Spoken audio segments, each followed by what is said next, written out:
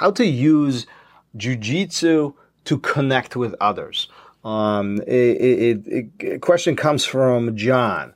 John, thanks for dropping this in. And I actually had 2 or 3 similar questions, so I'm going to kind of wrap them in together. Another one was, how do you avoid the social anxiety on the mat in a large classes? So let's group all this together. And I think beautiful part behind jiu-jitsu itself is the fact that, one, we put ourselves in a very risky situations, and we are trusting our training partners with our life. I mean, there's nothing to it. When we are putting ourselves in a position of our partners choking us, I mean, we are literally trusting our partner with our life. We trust them that when I tap, when it's end, they will let it go. If they don't, then we are all in trouble.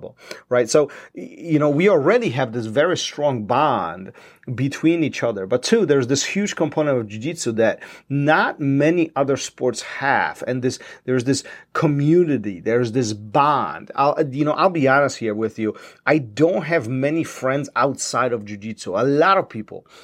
Most people that I've met in my life, they somehow relate or link into jiu-jitsu, whether seminars that I've done, privates, my students, friends of the students, parents, people who come to the facility, come to the academy, clients and so on, trips that I've done, visited different academies. It's just, you develop this enormous network of connections, and you develop these relationships with people all around the world. And there's nothing more beautiful behind this. Now, last couple of years, it's been challenging.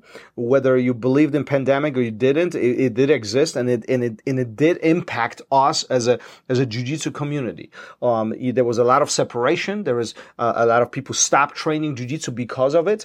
And again, we're not here to talk about whether it's true or not, whether you believe it or not, but those are the facts, that jiu-jitsu was one of those activities that did get impacted quite a bit.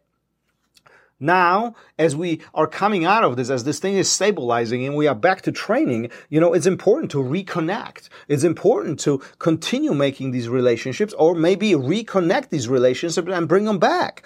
Perhaps you had a training partner who you used to train with, but they're no longer there. Pick up the phone and call them. Get them back on the mat. I'm pretty confident that those people will appreciate you. Sometimes it's very difficult to return on the mat because of the social anxiety, because we often overthink things, and we think about, what are they going to think about me? I was off for a year or 2. I don't want to come back. I'm going to feel embarrassed. I'm not as good. They are much better. All of this is going on in our heads. So do yourself and your partner a favor. Call them. Pick up the phone, call them, get them back on the mat. I'm pretty confident that not only you will appreciate the fact that they came back, but they will love it even more, because we do know that jiu-jitsu has a very positive impact, not only mentally, but also physically. And these guys and girls who are taking the break right now, well, that one phone call literally could change everything in their life. So, as you finish this episode, pick up the phone. Make one phone call. It could change someone's life. Peace.